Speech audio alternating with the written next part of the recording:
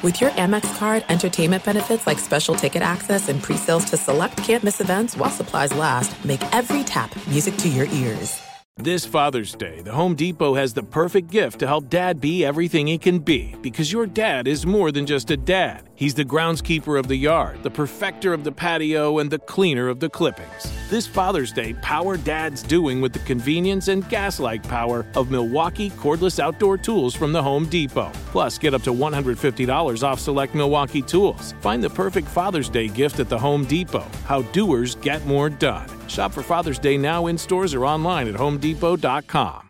When you buy Kroger brand products, you feel like you're winning. That's because they offer proven quality at lower than low prices. In fact, we guarantee that you and your family will love how Kroger brand products taste, or you get your money back.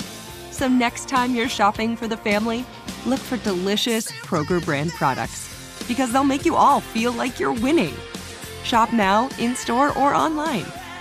Kroger, fresh for everyone. You know that feeling when you walk into your home, take a deep breath, and feel new? Well, that's what it's like to use Clorox Scentiva. Because Clorox Scentiva smells like coconut, cleans like Clorox, and feels like energy. It'll elevate any cleaning routine to not just clean, but also make every room smell like a tropical coconut getaway. Discover how Clorox Scentiva's powerful clean and refreshing scents can transform your space. Get yours in coconut or other fabulous scents at a nearby retail store.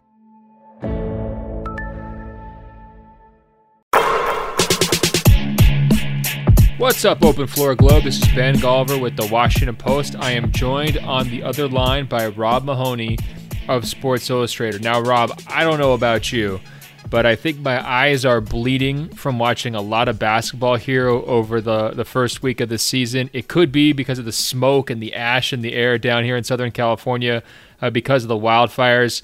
And maybe if you look closely enough, there could be tears of joy from the first real proud moment that Michigan football has had in probably 5 years by just working Notre Dame football on Saturday. I don't know what it is, but I'm fixated on my eyes right now. I think it's mostly I've been staring at screens and watching games in person, and I'm getting a little bleary-eyed. Well, spoken like a man who's probably seen a little bit too much of the Warriors and Kings the last couple days. Yeah, Northern California's having some tough times on the basketball court. There's no question about it. Maybe we can dig into that here a little bit more deeply. Look, you knew it was coming. If the Warriors struggled out of the gate, and there was lots of red flags that they would during a preseason in which they were getting worked by absolutely everyone, you knew the comeuppance was coming. I mean, they broke a lot of hearts. They angered a lot of people. They talked a lot of trash. They did an awful lot of taunting here over the last 5 years. And so the critics, whether on social media or in the email inbox at openfloormail@gmail.com, openfloormail@gmail.com, are going to have their day. And one of those critics, Rob, is named Waz, a longtime Open Floor Globe member. And he writes, look, Steph is great. Draymond was a force of nature like I've rarely seen last year in the playoffs, but the love this team got the last 5 years was always overstated by an absurd collection of talent that raised everyone's status beyond their individual realities. It needs to be discussed what is on the line for these guys this year. I believe it's a correction to their individual historic status. So he's specifically talking about guys like Steph Curry or Draymond Green or Coach Steve Kerr, where they're getting hyped up, at the peak of those teams' powers as, all-time greats, at various points. And Waz is saying, does there need to be a correction? Is Curry really a top 25 all-time player? So, Rob, what says you? Are you ready to revise all of your takes on these guys from the past 5 years based on 2 games? Do you want to pump the brakes and have a little bit more time to see how things shake out? Or is there something to what Waz is saying, which is maybe these guys are getting exposed a little bit now that they don't have that full collection of talent? Well, I do think there's some exposure, but I mean, Waz says the idea that the Warriors were kind of overstated during this run And I just wanted to confirm that we're talking about the same team that won a title, then won the most games in NBA history, then put on the floor maybe the best team that the NBA has ever seen. That's the team we're talking about, right? Yeah, I'm with you. I'm not sure that you can actually overstate this team. And look, we should mention, I think Waz is from Minnesota, so he's got that Curry post-traumatic stress syndrome, from the David Kahn years. And look, Waz, I hate to say it, but some of this, it just kind of sounds to me a little bit like jealousy, like you're coveting your neighbor's wife a little bit. If you had Steph Curry and a 5-year run like they had in the Bay Area up in Minnesota, are we getting the same taste from you? Be honest. Look in the mirror. Well, I think the realistic part is that the Warriors can't play the way they want to. They can't play quite so democratically. They can't use Steph off the ball in the way that they've tried to because they don't have the intelligence as playmakers. They don't have the Sean Livingstons and the Andre Iguodalas anymore. Obviously, their defense has just been a disaster so far, so that's a huge part of it too. It's tricky because, and Waz mentioned this in his email as well, the fact that Marquise Chris and Glenn Robinson are starting for the Warriors, and podcast extraordinaire Nate Duncan has been hitting this point that Golden State probably has the worst small forward and center rotations in the league. Like, we're not talking about, these are no-name role players. We're talking about literally the worst rotations at those positions in the league. So when you have that, when you have Steph, who's not being used optimally for this particular setup, when you have Draymond, who's always been reliant on having bigs who can finish or other shooters on the floor who he can set up, and then D'Angelo, who's just trying to find his way in a brand new system with brand new teammates, I don't think it's entirely surprising that they sputtered out of the gate, although certainly the scope of it, the extent of it in these opening games has been pretty stark. Yeah, there's a few different things going on. First of all, I'm not here at all for the revisionism about what happened during the last 5 years, okay? Those teams were as good as we hyped them up, and those individual players had so many moments over the course of that run that were spectacular. They deserve all the praise. And if you got sick of it because they kept waxing your team off the court, I get that. But that doesn't mean you get to come around in 2020 and say, oh, yeah, these guys were bums the whole time. To me, Golden State's early struggles actually tell us more about the guys who aren't there than the guys who are there, right? Because if Kevin Durant's on the court, put aside everybody else they lost this summer, DeMarcus Cousins, Looney's injured, Andre Iguodala, Sean Livingston. That's a lot of talent, right? But if you just have Kevin Durant on that court, the offense is going to look a lot better than it does. Steph's not going to be getting trapped like crazy. It's going to be functional. And then defensively, they're going to be a lot better than the absolute worst team in the league defensively if they've got Kevin Durant out there with his length and his versatility and just, his competitive drive and spirit. It's just different when you have, superstar level guys to keep everybody else invested. So that's number one. I think early 2020 MVP, to me right now, it's either Kevin Durant or Dave Yeager, okay? Because look at the messes these two guys have left behind. Now, that's number one. I also think just defensively, people who commented on the Warriors were often quick to give credit to guys like Klay Thompson, Andre Iguodala, Draymond Green, and Kevin Durant defensively. Another big aspect of their defense, though, was having that reliable, big, traditional five who could keep some of the wear and tear off of Draymond, who could allow Draymond to sort of freelance and cover all the ground and be as disruptive and take chances defensively. And right now, they have replaced those elite Hall of Fame perimeter defenders with complete nobodies. And then they don't have the traditional center to kind of flank Draymond and to put him in a situation where he can be at his best. So there's no question that he looks worse. And when we're getting into this ranking idea of like, okay, did Draymond maybe look a little bit better than he actually is in the Warriors situation than in an absolute vacuum? I think that's a fair argument. But this current situation, to me, is about as bad as Draymond could ever look. He's not playing with another plus defender at this point, is he? In their starting lineup? He's not playing with experienced guys. I think if you dropped him on a random team, his impact is going to be bigger than it is right now on this Warriors group. And I know it's weird to say that. I know it's disorienting because it happens so quickly, but that's just sort of, as Steve Kerr has called it, the new reality. So I'm not going to be coming down too hard on Steph Curry or Draymond Green this season. The one guy I do think who needs to adjust basically everything is Steve Kerr. Now, Steve Kerr has made a career and a reputation off of preaching joy, the ball movement stuff that you were mentioning, the man movement stuff that you were mentioning, a number of unorthodox approaches to maximizing great talents, like pulling the absolute best out of great players. This is a totally different coaching challenge. And it doesn't seem to me like they got any work done establishing the most important thing offensively, which is to find a balance between Russell and Curry. To me, they're at ground zero. So that's a coaching problem right off the bat.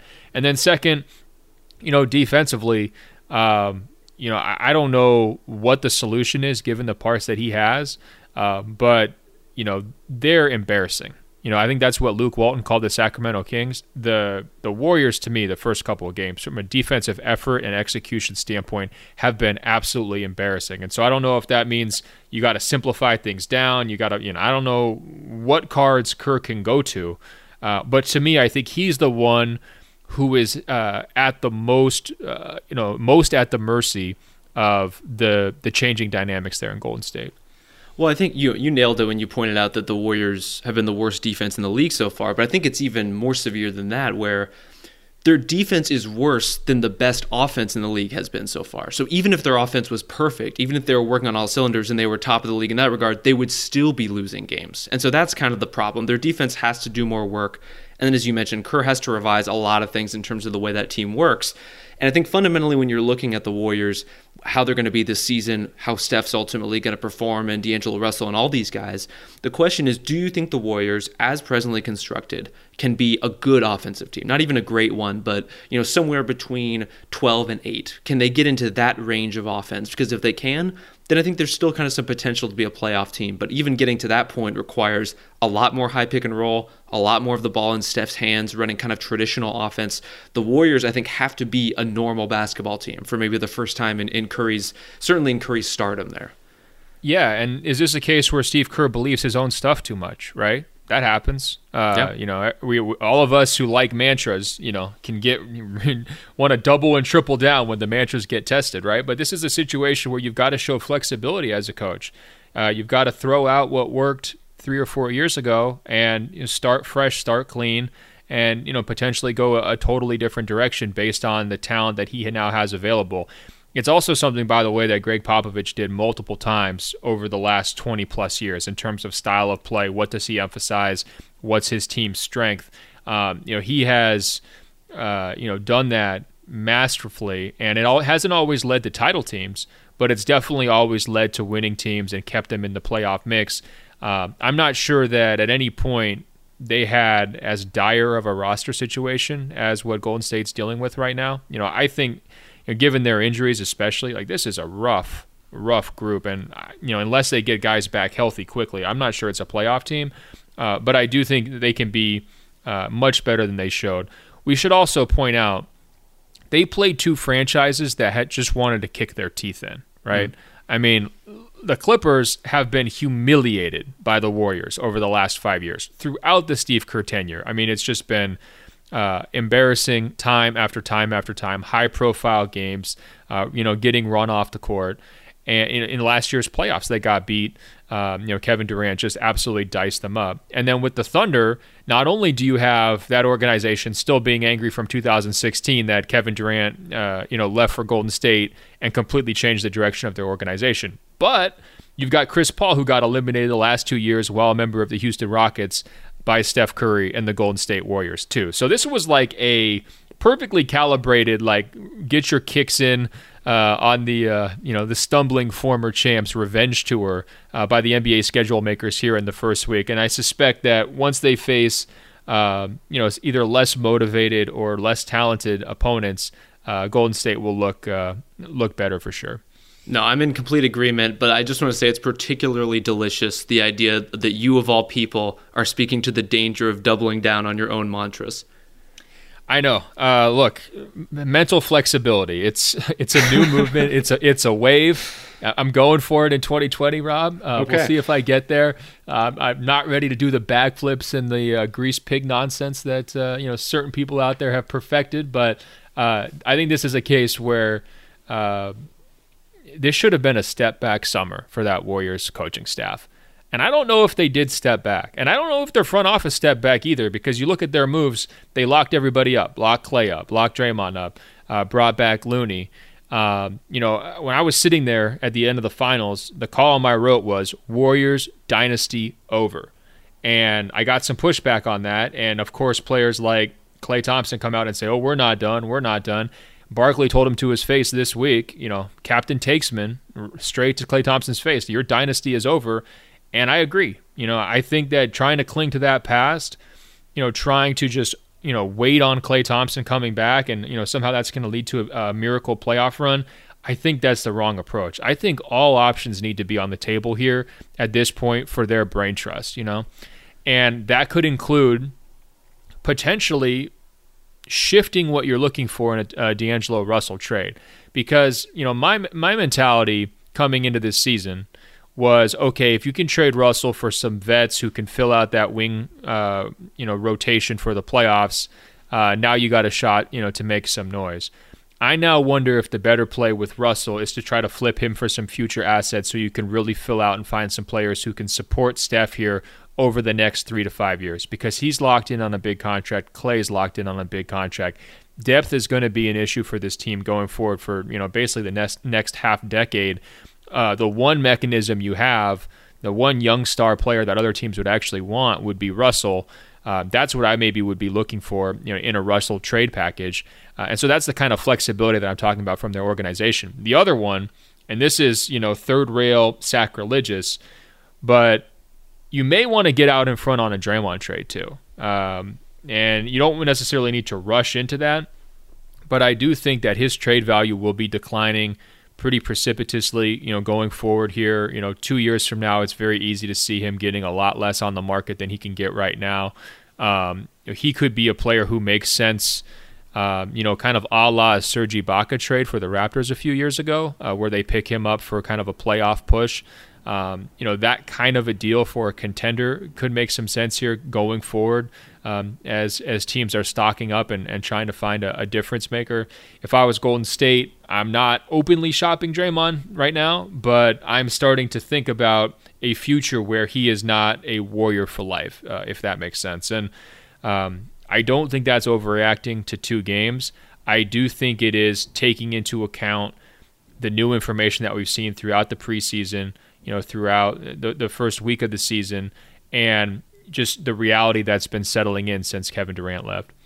Well, I think it's just, shifting from a place where all that matters is this season and winning the title to now the Warriors have to consider more of a multi-year plan in terms of how they're going to progress here. And that's, obviously a team that's been very forward thinking and using their cap and things like that. But even in planning, like you're saying, what does Draymond Green mean to this team this year?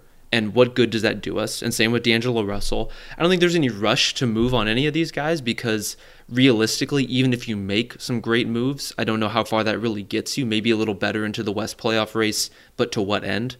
And so I think ultimately you're looking at next year and beyond as, do we want to continue building around this core of Steph, Draymond, and a recovering Klay Thompson, maybe D'Angelo Russell, or maybe another player or players who we can flip him for? But the framing for the Warriors has definitely changed. I think it has to. And, you consider Steph to be still the centerpiece guy. Klay, I think you really want to continue building around him. They obviously made a big investment to him, and you're hoping he can get back healthy. Everything else is kind of on the table. And Draymond Green is a great player. I think you're absolutely right. He could help any number of teams who could use that kind of connector power forward, much less an all-league defender. The question is if the Warriors are ultimately ready to make that kind of shift. And again, I don't think there's any urgency to really do that anytime soon. There are some things that are too good to keep a secret.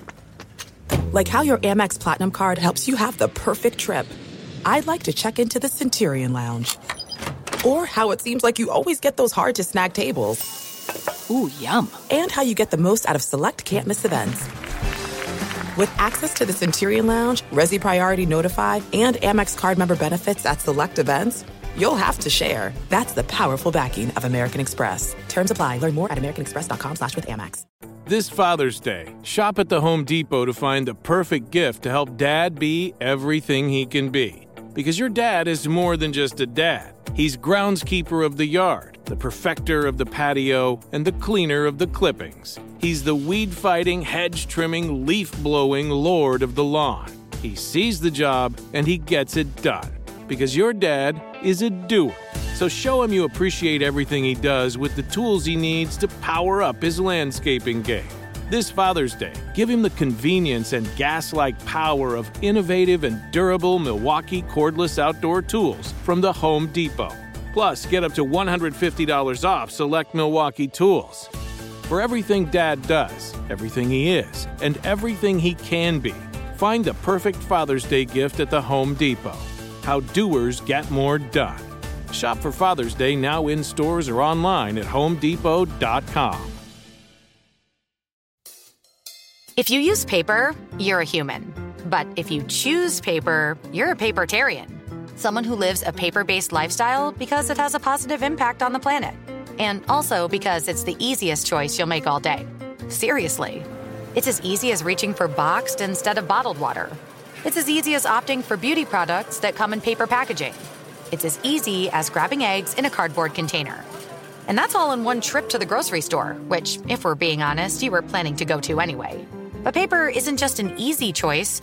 Papertarians know that it's the smart choice, too. Because paper comes from trees, a renewable and sustainably managed resource. And paper products are designed to be recycled. In fact, when you choose products that come in paper-based packaging, those fibers can go on to be recycled up to 7 times. So why wouldn't you go papertarian? I'll wait. Learn more at howlifeunfolds.com/papertarian. Paid by UpLevel Rewards. Paid participation required. Actor portrayal.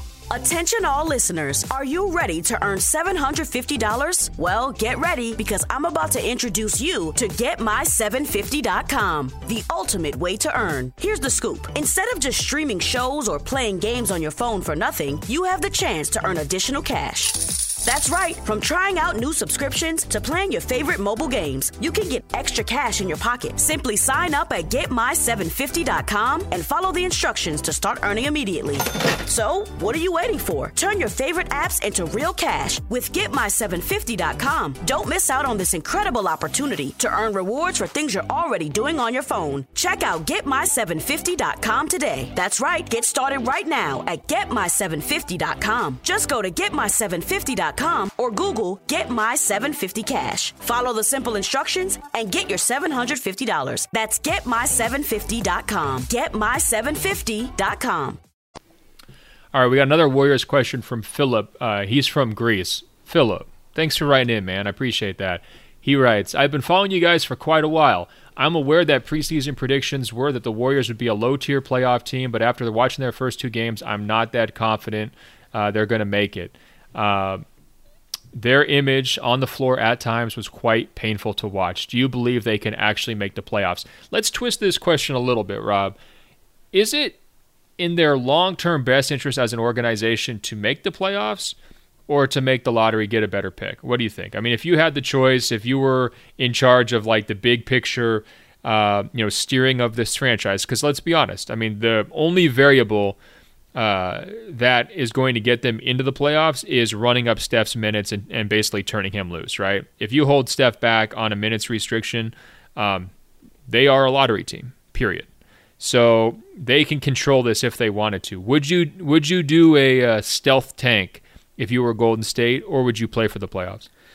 I mean, I think there's no question that in terms of the long-term health of the team, getting a better pick is better. The question is, if you do tank, or if the losing gets too frustrating, are you just like ruining Draymond Green's life? Like a guy like that becomes a much more of a wild card when you're losing, when you have a very young locker room. Can I pipe in? You know Please. What? Sorry, Draymond, you ran Kevin Durant out of town. Okay, that might be a little bit overstating it, but you did not help with the Kevin Durant retention strategy. Let's put it that way. Yes. And you are the highest profile defensive player on the worst defense in the entire league. I don't care about your feelings anymore if I'm Golden State, okay? You got the titles.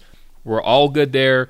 You've done everything anyone could have possibly expected from his draft position, where he came from, changing the game. He is a Hall of Famer. There is no question about it. His feelings are not on my priority list if I'm the Warriors front office. Well, I think they should be, in the sense that you just gave him a lot of money. And if we're looking forward to the next Warriors season that matters, and I don't think this will ultimately be one. Maybe they're competing for the 8th seed or 7th seed, maybe they're not. But the next really good Warriors team, if you want him to be a part of it, or if you want him to be an important trade chip that gets you to that point, I think his feelings have to be taken into account. I think how he approaches the locker room and everyone around him feels has to be taken into account. And that's where the interpersonal dynamics of a tank are always really hard. It's hard on young guys. It's hard on stars and veterans who wish they could be playing for something. It's hard on coaches, certainly. I think that would be the tricky part for the Warriors, especially after, as we've talked about, 5 years of kind of unprecedented success. I get that. I mean, I'm not saying you run it into the ground tomorrow, but I think it's kind of like an ultimatum. It's like, look, show me that you can have a top 25 defense, or what are my choices? I think it's okay to have a frank conversation like that. And, if you can't change the situation for the better, you leave the front office no options. And I think that message can be communicated without necessarily like alienating players or, getting them in a situation where they feel like, oh, this is a waste of my time. I mean, to some degree, it's just a reality of NBA life. I think that Draymond's quote was something like, everybody goes through this except for Tim Duncan, which, that one really hit my heart and my soul. And, maybe a little humbling here for these guys, ultimately is a good thing. It definitely got to them last year. I thought they crossed the line with how they treated Kevin Durant. I thought, the average organization would have bent over backwards to make sure he was happy and done every possible thing. I think the Warriors thought they did, but they didn't actually do that. Ultimately, now they're paying for the consequences of, what life looks like without him. Well, and to be fair to Draymond, too, I think he's probably more of a pragmatist than we're giving him credit for here in terms of, he knows what's up with this roster. He knows who can defend and who can't, who can play and who can't. He knows that this is the youngest roster the Warriors have had in a long time. I'm sure on some level he would, intellectually understand that this is not going to be their year, but that doesn't make the frustration of having to play out 82 games any easier necessarily. Yeah. Well, look, I mean, you could do a lot of those antics, talky trash, yelling at referees, crazy quotes in the media and all that when you're winning. I mean, that's a benefit of winning. It's superstar treatment. That's kind of how it goes. If you're losing, you have to deal with the negative fallback that comes from that, and that's an adjustment that Draymond's going to have to make. As one of his biggest defenders, if he's losing his mind here during a losing season and he's not contributing to a healthy culture, I will not be pleased, and I will not, think that is, evidence of the type of leadership that he showed at his best moments. And I'll be honest, I'm nervous about it too, Rob. I mean, it could get ugly, and we give these guys credit when things go well, and we have to call it out if it doesn't. All right, let's shift gears. We got a great question here from Abdul, who sounds quite excited. He writes, "I know it's only 2 games into the season, but Trae Young is going to be an all-star. 38-7-9 against Detroit and 39-7-9 against the Magic. Most importantly, the Hawks have gotten wins in both those games. Okay, he might not average 39 points for the season, but he's got to be an all-star this year, right?" Rob, have you seen enough to pencil Trae Young into the all-star game? And is there anything you think maybe Steph Curry could learn from Trae Young? Given how well he's played so far this season. I mean, maybe Steph Curry could be the next Trae Young, That's what I'm saying. But, I mean, I think the math in the East for the guard spots is going to be really interesting this year. So, I mean, if we game it out, last year there were 6 guards taken as all-stars, which is the maximum you could possibly have. You have the 2 starters, the 2 reserves, the 2 wild cards, all guards. They were Kemba, Kyrie, Kyle Lowry, Victor Oladipo, Brad Beal, and Ben Simmons.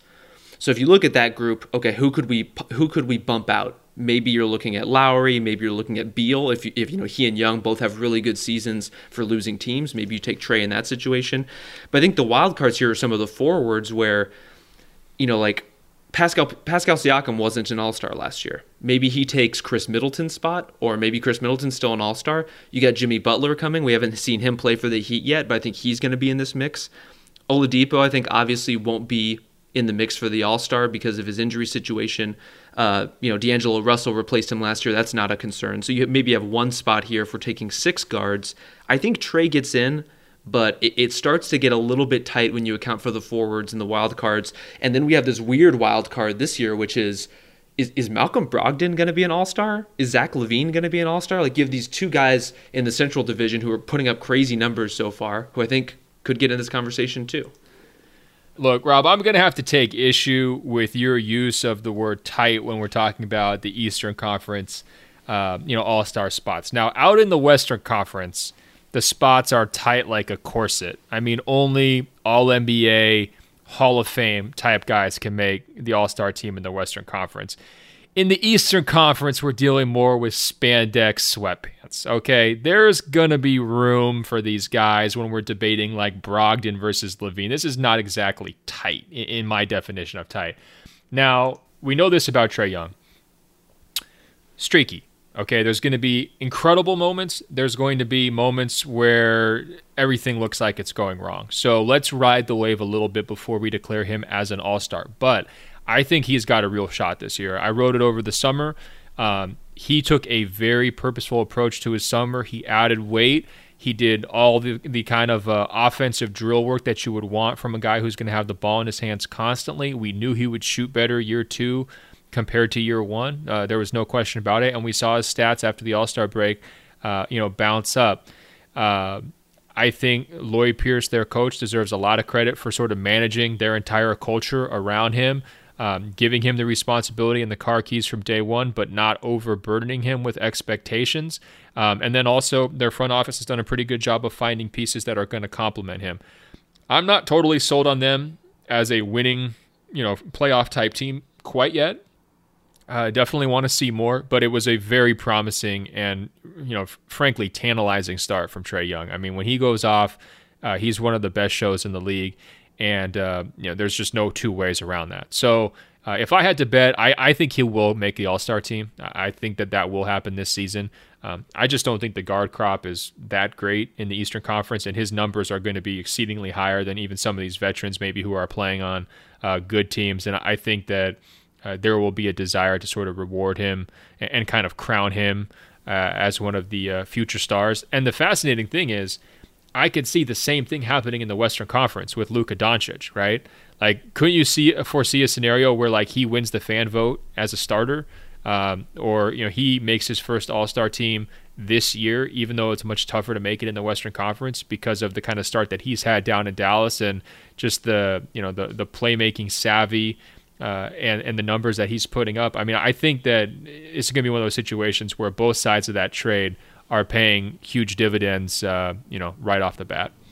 Oh, without question. I think Luka's going to get some real heat for All-Star. I think Trae Young is going to get in. And some of it's, as you mentioned, not only is he going to be wildly productive and very effective and really important for the Hawks, but he's more obviously dominant than even a guy like Kyle Lowry, bless him, is. It's like it's the quality of the contributions is a little bit different. And Trae Young, you watch a Hawks game, it's very clear that he's the most important player to their offense and the most important player in terms of setting everyone else up. There's no doubt. You look at Trae Young, he tested positive for cold-bloodedness. Ugh. You look at Luka Doncic, he tested positive for championship DNA. You look at DeAndre Ayton, he tested positive for a diuretic, and he's out for 25 games.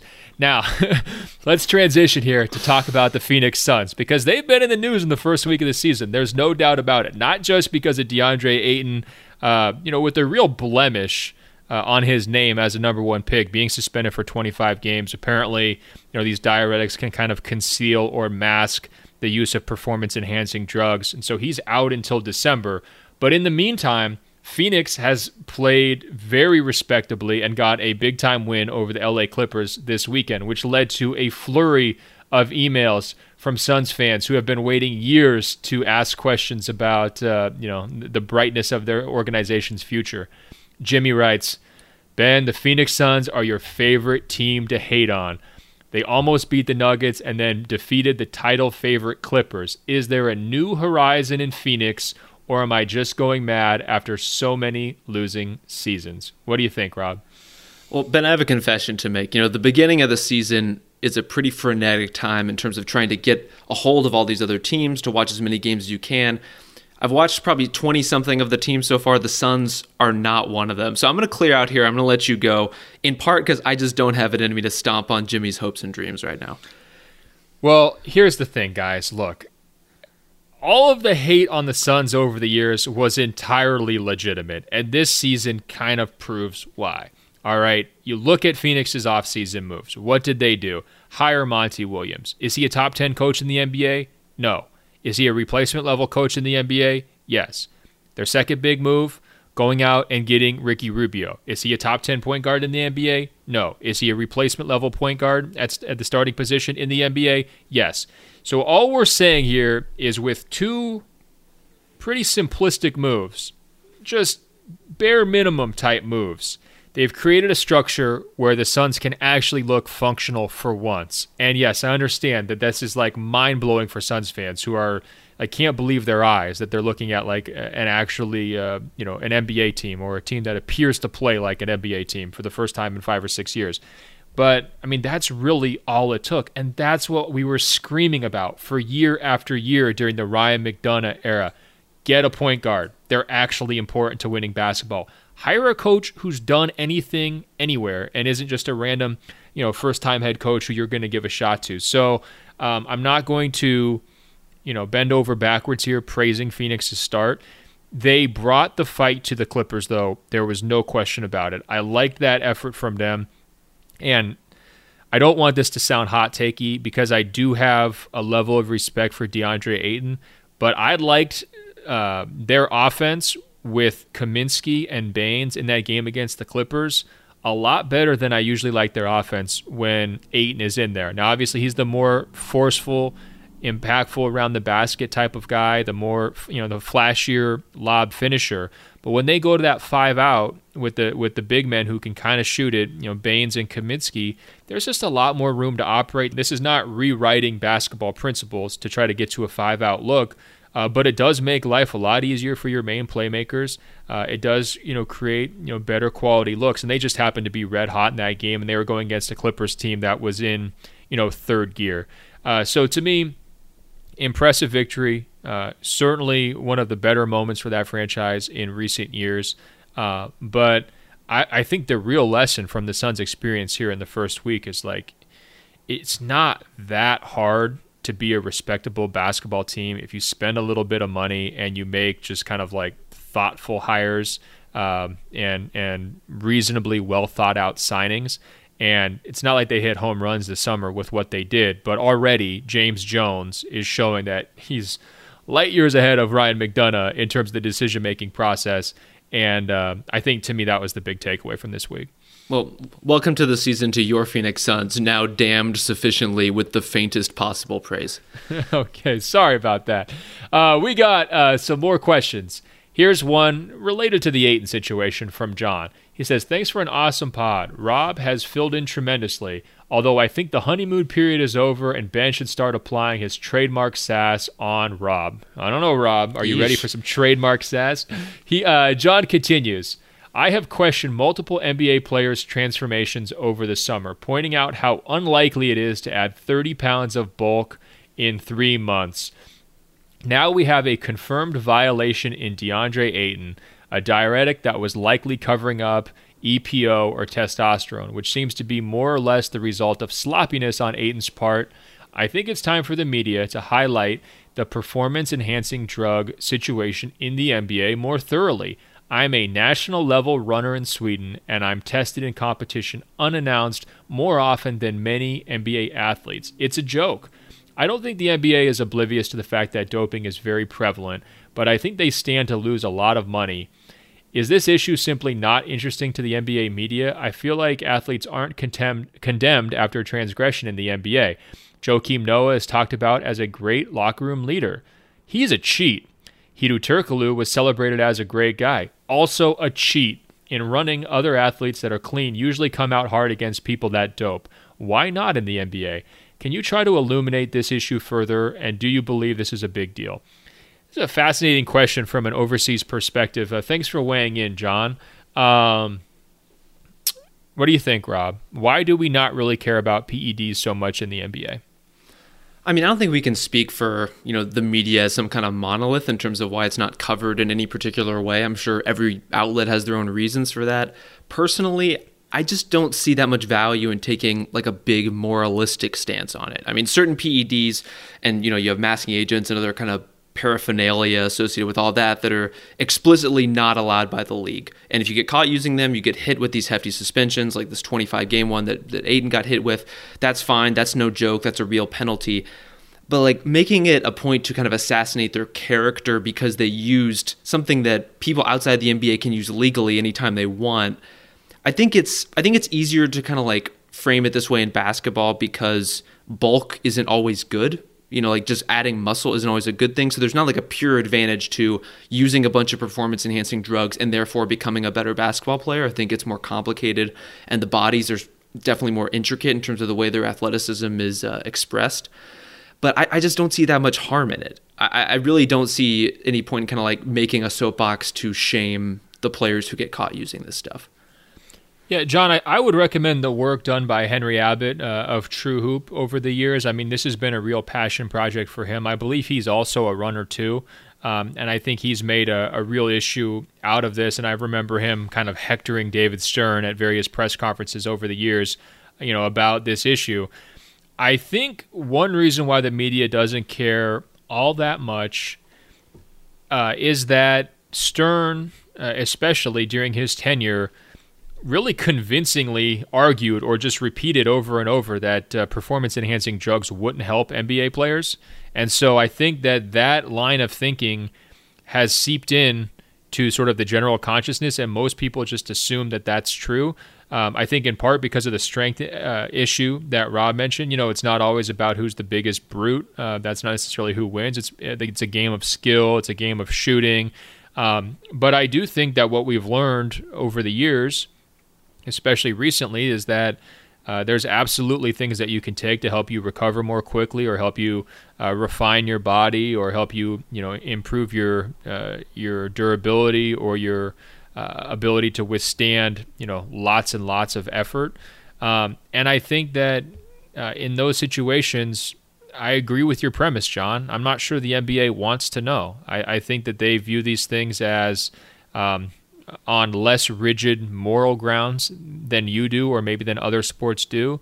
And ultimately, if a big-time star were to test positive for something like this, I mean, and Ayton is a well-known player, but he's not a top 25 star, right? But like if one of the big-time stars tested positive and had to sit 25 games, I think it would take that type of scandal for people to really, you know, reassess their thinking on this matter and really dive in to say, well, why did this guy feel like he needed to take it? You know, what was he trying to get from it? You know, how was he taking it? Where did he get it from? Who was helping him? And I do think that part of it could be that there's just fatigue from other scandals, you know? I mean, I remember like baseball was just consumed by the steroid scandal for years, and it definitely just turned me off in general. You know, I became less interested in baseball because that was like the major talking point year after year. And so I wonder if that's factoring in here too. It's like, is there the motivation to root out the truth on this issue, knowing that it could go down some dark alleys, and now we're getting like, you know, federal investigators into who's meeting with whom, and, you know, which briefcase has drugs in it, which one has, you know, money in it, and all that stuff. I mean, I'm not sure professional sports media necessarily here in this country wants to go back down that path. Well, I think the comparison, and you mentioned Henry Abbott's work on the subject, which I would second is really great and worth kind of digging back into.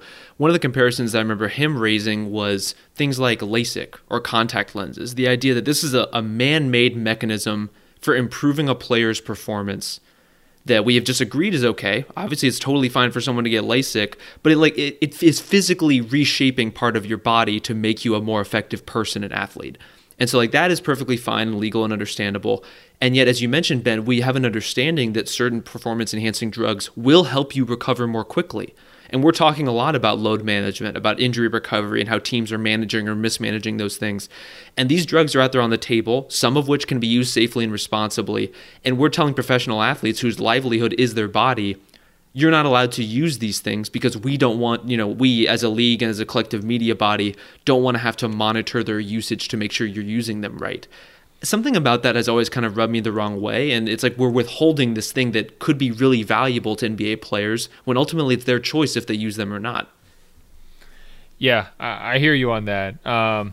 And I think one other point here, John, is that, a lot of sports writers have very limited scientific knowledge in general. So as a runner, you're already in a class intellectually and with, familiarity with the major substances that are out there that is just not part of our, body knowledge at this point. And that may change. And I think if one of the top 10 players got the same result as Ayton and it changed the trajectory of his team's season, I think you would see a swarm of coverage on the issue and it wouldn't be delayed. I don't think it's necessarily something that is taboo or like off limits forever. I just think it's kind of on the back burner.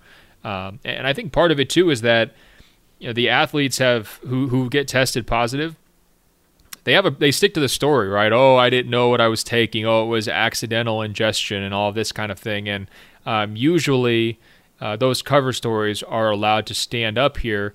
And as we saw, like in cycling, if you do really dig into the excuses, that can go some really crazy places and the truth comes out and it looks totally different. So maybe we're just waiting for our Lance Armstrong type of scandal here in the NBA. I don't know. Yeah, I mean, I didn't expect to spend multiple podcasts diving into international politics, so maybe it really is just kind of a matter of time until we dig deeper into the performance-enhancing drug stuff, too. All right, let's change gears here. Marcos writes, Ben and Rob, I know we only have a 3-game sample size, including 1 game against possibly the worst team in the league, but Dwight Howard is balling. He's taken up the role of a role player seamlessly by getting rebounds and sacrificing his body when necessary and not going back to his post-up antics. He's even been a great energy guy off the bench. Look, I hated the idea of Dwight Howard coming back into the Lakers fold, just like every other Lakers fan. But at least from this early start, he's lived up to his preseason talking points for once. Please, open floor, get me back to sanity. Am I wrong to think that Dwight could give the Lakers some much-needed depth if he continues on this path? So, is Marcos taking crazy pills, Rob? What do you think on the Dwight Howard early experience? I mean, I think the collective adjustment of expectations here does a lot of good for Dwight. The idea that we're now discussing whether or not he can be a good backup center is just the kind of recalibration he needed. And, I think it helps that the pressure points around the team don't really involve him explicitly. It's, does LeBron have enough playmaking help? That's kind of a problem that's way outside Dwight's hands. It's, are we playing Anthony Davis at center? Which, if anything, I think would put a spotlight on him not to post up, not to be in the way, where he wants to show he can play with a guy like AD or play with another big and not, crowd the Lakers spacing. So I think the crux of the conversation really does kind of favor Dwight in that way, in terms of it, like, just put your head down and do your job and, rebound and block shots and be a good backup center. I think he has that within him. The question is his patience with it. The question is, whether he'll ultimately want something more than that. But I mean, all he has to do, and all he's really ever had to do, is kind of stay out of his own way and stay out of everyone else's way. And he's done that successfully at earlier points in his career when he was a star, and history will tell us that every stop since then has not been so successful. So I hope this is the time, but I'm not banking on this Dwight Howard being the Dwight we see all season long. Yeah, I think some caution is in order. But first of all, let's give Dwight credit for his first week. He's played very well at times. The rebounding effort that Marcos mentioned has been right on. The commitment to his role, not doing too much, has been right on. And even his post-game interviews, like, he conducts them it's almost as if he's a stranger who accidentally stumbled into a funeral and he has to, like, give the eulogy. That's his attitude during his post-game interviews. Like, he's trying to be, like, so respectful and soft-spoken and non-committal. It's like, he was an uncle beloved by all. His family cherished his presence. Like that. That's basically what he's doing in his post-game interviews. And that's part of it too, because Dwight has, throughout the course of his career, had a lot of different personalities in front of the microphones, and the Lakers don't need any of them. So he's off on the right foot, for sure, Marcos. Consider me a major skeptic when they sign him. There's no question about it. I was on the record about that. My concerns are a couple. First of all, defensively, like in the Clippers game, he was getting really picked on by Lou Williams, okay? And so laterally, when you get him into pick and rolls, fouls and, just allowing guys to turn the corner, that's like still an issue, right? So I think that some of his better efforts came against worse competition. And if you're trying to be a championship team as the Lakers, you're playing against, largely playmakers who are going to be able to exploit him. And so I think that center spot for me, it's still kind of an open question for them defensively. The other concern, of course, is just staying healthy. And there's not, too much to that. I mean, he's missed some time here the last couple of years. And, like last year, a player like Tyson Chandler, who's significantly older than Dwight Howard, came in and gave the Lakers some real flashes. And then, okay, it's about sustaining that night after night consistently. And I think for Dwight, that's a question that can't be answered, until it plays out over the next 6 months. And the other thing, too, is that the more that AD plays the 5, the more it's going to come down to who's playing well tonight between JaVale and Dwight Howard. And so far, I think we've seen that lean in Dwight's direction, where JaVale has gotten pulled for certain stretches or played limited minutes in certain stints, and that's been good for Dwight. But what happens on the days when JaVale's looking better than Dwight, and does Dwight kind of get frustrated or sulk in those moments? Yeah, and let's be honest, Anthony Davis should want to play the 5 more. That life is really fun. It's just a bunch of lob dunks from LeBron with shooters around the court, So I'm kind of hoping that, I don't want him to be running up the minutes all season long in that role, but I like that Vogel's gone to that look, with some regularity here early on. And I like that it's kind of paid off for Anthony Davis, because sometimes it's about just positive reinforcement, right? Of course you're going to have that idea in your mind, which is what he expressed over the summer, which is, oh, the 5's going to be so hard. I'm going to be, getting banged all the time, and my natural position's a 4. The flip side is, if you're running high screen rolls with LeBron and you've got 3 shooters around the perimeter, you're going to be putting together an NBA 2K highlight package every single night. So there is, some real benefits to that, and hopefully he starts to feel those benefits consistently as the season continues on. All right, Rob, we got another question here from Kevin, and this is in response to a wave of rookie extensions that came down last week that we really didn't get a chance to touch on. But Kevin lays out the stats for player A and player B, and they're very similar, right around 13 points, 4 rebounds, marginal assist numbers and everything else. And he writes, one of these players is Jaylen Brown, who just signed a 4-year contract worth up to $115 million. The other player is Cedi Osman, who just signed a 4-year contract worth up to $31 million. I don't actually believe that Cedi Osman is a better player than Jaylen Brown, but look at how far apart their numbers are. Jaylen will make more than 3 times as much as Cedi based on similar production. That's crazy, right? The Cavs took a super low-risk shot on Cedi, but doesn't this make the Jaylen Brown contract look kind of bonkers? So I ask you, Rob, did Jaylen Brown get overpaid by the Boston Celtics? Well, I think we should say first, that is a good deal for the Cavs with Cedi. Getting a good wing role player locked in at that price is nice, but it should also go without saying that the Celtics are not paying Jaylen Brown $115 million for the player he is now. It's a bet on the player he could be, which is all you can really do with these deals. And they're betting that an already really good wing defender with athleticism and skill and some good feel, but is a little inconsistent, can ultimately kind of find his way in the league. And that's the kind of bet you want to make if you're an NBA team right now, is who are the wing guys who could make the jump? How close are they now? What's their odds of really jumping to that star level? And Jaylen's one of those guys who's on the cusp. I think at minimum, he's a player who could rate out as a really good starter for a championship level team. And you're hoping he can be a really good star for a championship level team. And that's where the price difference is. Stop right there. Are you hoping? Is this just, come on. Are you wishing? Is this really going to happen? Do you see star potential with Jaylen Brown? I think there's second or tertiary star potential with him. I don't think he's a superstar guy, but if you told me he ultimately becomes the second best player on a contender, I wouldn't be shocked by that. Yeah, so I just want to challenge the premise of the question first. I think not all numbers are created equal, and you look at Cedi's numbers, what kind of context those are coming in. It's a lot easier to put up numbers for Cleveland than it was for Boston, given just the level of talent in Boston, the way they had to spread things out, Jaylen's role, and everything else. I think if you put Jaylen in Cleveland, his numbers are going to look, a lot better than Cedi's numbers. So that's first of all. Second, I'm not sure that I see star potential in Jaylen, but I think he got his contract based on supply and demand, where if he hits the market next summer and there aren't a lot of young wings, it's very easy to foresee him receiving a 4-year max offer, because we've seen lesser players receive 4-year max offers in restricted free agency in years past, and there just isn't that many players to throw money at next summer. So I thought the contract actually landed in a pretty reasonably logical place for both sides. At the same time, it's not a contract that I necessarily would want to have on my books by any stretch. I don't see star potential.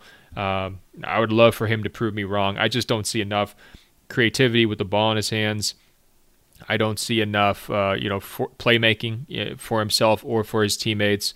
I just think he's a little bit too narrow of an offensive player. And, to get up where I'm feeling comfortable paying him, almost $30 million a year, I need to see a big time, top 10 at his position type wing. And I'm not sure I ever see that from Jaylen Brown. Now, with these other contracts, I'm going to run through them real quick, Rob. Taurean Prince got 2 years, $29 million. Domantas Sabonis got 4 years, $77 million. Buddy Hield got 4 years, $94 million. DeJounte Murray got 4 years, $64 million. And Pascal Siakam got like 4 years and $130 million max contract. From that group, and you can include Jaylen too, did you have a favorite or a least favorite signing? I think my favorite one is Siakam, and it's probably the way I've kind of come the furthest in terms of being an outsider evaluating the NBA and the moves the teams are making, where there was definitely a point in time where I was wondering, why are these teams moving so quickly with these extensions? Why wouldn't they play it out? Whether it's making their guys go get a contract offer or a formal offer sheet from another team, or whether it's playing off of their low cap hold to take advantage of their cap space. And then the more you talk to people in the league, and specifically people in the general manager's office and those capacities, I come to just believe more and more that with your best players, you really just don't mess around. And I kind of respect that the Raptors went that route with Siakam, knowing that he is their future in a lot of ways. Whatever their next stage is, it's going to be heavily contingent on him. So give him the money, give him the security, because even the people, even the players we've seen who have been willing to kind of play out the string and then re-sign, like Kawhi Leonard, for example. I'm not saying that Kawhi's relationship soured with the Spurs because of that, but it's certainly a good way to build goodwill to show your guys some commitment up front. You outflanked me, Rob. My favorite of all the deals was Pascal Siakam too. We're on the same page on this one for similar reasons. But also, it's just really nice to have a very, very good to great young player. I kind of felt the same way when Milwaukee locked up Giannis, and they were actually able to get Giannis, I think, on a little bit less than a max when they did his extension. And at that time, I think people were saying, oh, he can't shoot, da-da-da-da. It's like, well, there's clearly an insane amount of talent here. And this is just a guy that you want to have in your group who you can build around, who's got a personality the fans love, who's going to play hard, who's going to bring it, put up numbers, and contribute to wins. And so from that standpoint, Siakam was my favorite.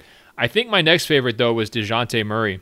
That 4 year, $64 million. I mean, we've seen the Spurs do contracts with some injured guys in the past, whether it's like Rudy Gay. I think they did one with Patty Mills a few years ago, too.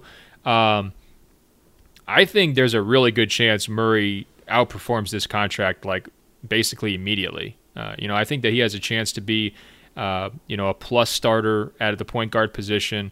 He's already been, selected before his injury as an all-league, defensive level player. To me, it was easy to see him, had he been healthy last year, expecting, something closer to like $100 million over 4 years if he had continued to develop like people expect.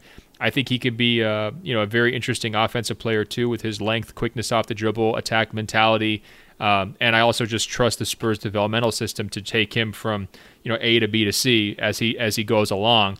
So to me, I can understand why he wanted this, just from the financial security standpoint of missing all of last year and just wanting to be, making sure that, another injury didn't like throw his entire life completely sideways. But I just thought Spurs got great value here. I think it could be really nice. I mean, the injury ones are always tricky to parse. But again, who are we to stand between a guy and $64 million of security? How did you feel about Buddy Hield doing the money hands to Vlade Divac? I was personally offended by that move. Oh, come on. Look, Captain Accountability was not pleased, okay? I understand people are going to be coming for Luke Walton here right off the bat, and there's no question, like, he doesn't seem like he's got the same buy-in that a guy like Jaeger had last year.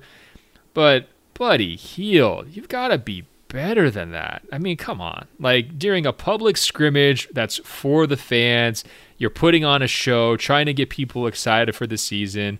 You don't know it yet, but you're about to start off 0-3 and have 2 losses by like 29 or more points in the opening week. You've already, pounded your chest and demanded money in front of the cameras, saying, hey, take care of me, or I'm going to leave. You put down your franchise by saying they could never actually sign free agents. You've gone scorched earth, and then the last thing anyone wants or needs in that situation is a viral clip of Buddy Hield begging Vlade Divac for more money. I understand they're all laughing and joking about it. If I was Vlade or I was ownership, first of all, that probably would have just pushed me over the edge into saying no deal, and it also probably would have put Buddy Hield on the trade block. That would have driven me nuts. I mean, if anything, I think Buddy is being Captain Accountability here. He's saying, I'm a good young player. You're a team that needs to invest in good young players right now. Where's my check? I think he's holding Vlade accountable when even the Kings and Vlade aren't holding themselves accountable. I'm outflanking you on this one. He's not good or young. Okay, he lied about his age for multiple years. God knows he's probably 35, and he is not contributing to wins in Sacramento. I understand that people really like to look at the volume and the efficiency on the three-pointers, and it's an absolute skill. He's got it down, but there's a lot more to the game than that, and that's where his focus should have been this summer, not going to war with his front office over an extension. I just thought he stepped out of line a little bit to me in terms of how vocal he was, and I wish he had dialed it back. And now, once they take care of you, now you need to be a leader about it, right? If you are this good young player that you're telling us that you are, that you're acting like you are, you've got this superstar swag, go out there and show it on the court. Put up 40 points in your first game and lead a team to a victory. Don't get run off the court by the Phoenix Suns of all teams. I don't know. I mean, to me, I feel really bad for the Kings fans all around. They deserve better than this opening week, and they definitely deserve better than how Buddy's behaved over the last 2 weeks. I'm going to take the radical position that one of the best shooters in the league is good. And so get your money, Buddy. All right. Last question here. It's from Pete. He writes, as a Raptors fan, I'm going to be in Los Angeles for November 10th and 11th. I have the opportunity to go to both the Lakers and the Clippers game. I obviously have to pay my respects to Kawhi Leonard, but should I go to the Lakers game and spend 2 of my 3 nights in the city at Staples Center? I'm torn and need guidance. For additional context, I'll be going to the Clippers game with my friends, but I would have to go to the Lakers game solo. I have never been to LA before. Side note, Ben, are there any recommended hikes? Okay, Pete, great question. You might be the first person in history to be sure they were going to a Clippers game and not sure if they were going to a Lakers game when they visited Los Angeles. But Rob, we gave some excellent advice to an emailer last week about his San Diego travels. So I'm going to double back to you. What do you think for Pete in terms of his schedule planning on his vacation? What should he do? Well, I think we need more information. This feels like a classic sportsy thing of like, should the Wizards trade Bradley Beal? To which my first question would be, okay, for what? Like, if he's not going to the Lakers game, what is he doing? Like, he says he's going stag to the Lakers game if he goes. Does that mean he doesn't have friends or family or anyone else to hang out with if he doesn't go?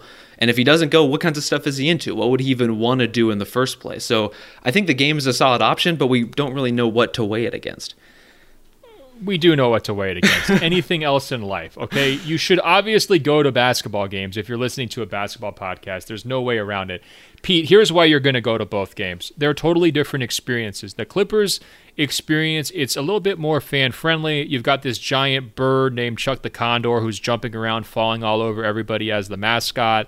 It is, they have this like kind of a blue-collar vibe that they're going for these days with, the hardworking team. So you're going to have a great time in that environment. But the Lakers games are built different. They got the movie quality lighting. They got the glitzy Laker girls. They've got the crazy intros where they bring these sheets down from the scoreboard and beam these gigantic videos of LeBron James and Anthony Davis. There's celebrities. I've already seen David Beckham, Lil Pump, Granted, I didn't know who Lil Pump was before I saw him, but I did see him. And of course, the queen of all queens, Rihanna, showed up to the Lakers home opener. So as a Toronto guy, if you really want to maximize your shot at potentially running across Drake, I think you need to go to the Lakers game, even if you have to go solo. I think it's worth it. Just to get a sense for just the different environments between those two teams and the different personalities between those two teams, it's kind of a no-brainer. Also, don't you want to see how Pascal stacks up to Anthony Davis? I mean, isn't that kind of an interesting concept? To me, kind of a no-brainer, Pete. In terms of the hikes, okay, like we have wildfires going on right now. It's not the best time to be outside. I'm seeing a lot of those medical masks that some people wear on airplanes just from people walking around the neighborhood. So that's a little bit difficult. However, if it clears up, here's what you should do. Go to Point Mugu State Park up in Malibu. It's a beautiful, hour-long drive up the coast. You'll get beautiful Pacific Ocean views. There's a panorama trail. If you go into the main parking lot, climb up, you'll be able to see 180 out over the ocean. You'll be able to look forward to this little rock that's towards your northwest. Get some great photos. Unbeatable. If that one doesn't work, go down to Palos Verdes. It's the peninsula. Unfortunately, our president has a golf course down there. I wouldn't necessarily recommend going there, but beautiful cliffs.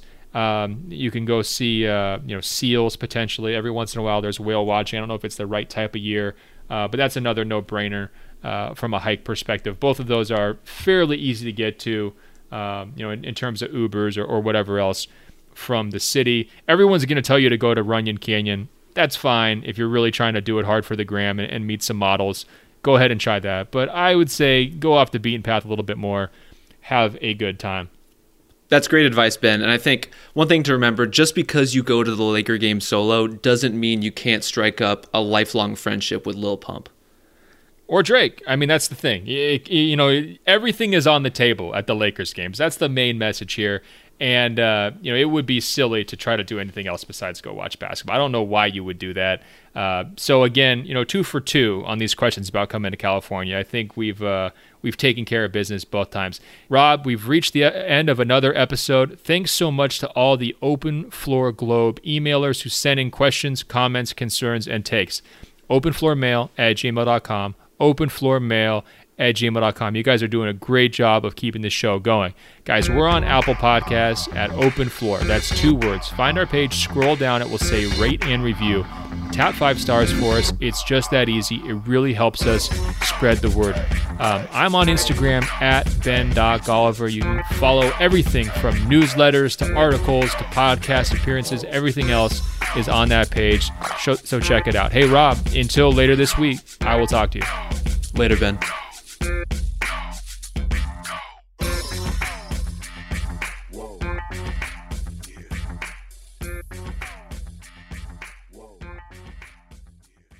Your credit card should match your lifestyle. At Kemba Financial Credit Union, choose a card with benefits that work for you. For a limited time, all cards have 2% cash back on purchases and 0% interest on balance transfers for a year. Apply at Kemba.org. Restrictions apply. Offer ends June 30th, 2024.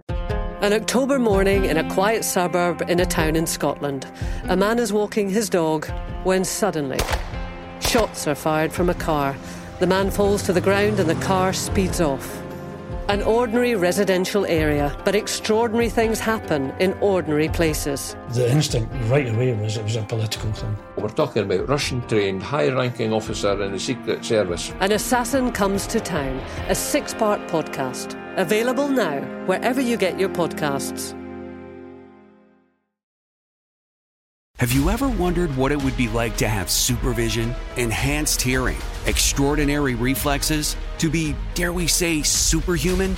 Well, Roku's new Pro Series TV can't do any of that for you. But with a 4K screen, side-firing speakers, and a blazing fast refresh rate, it'll sure feel like it. Elevate your entertainment using all your favorite apps like iHeart and play all your music, radio, and podcasts with the new Roku Pro Series. Your senses aren't better. Your TV is.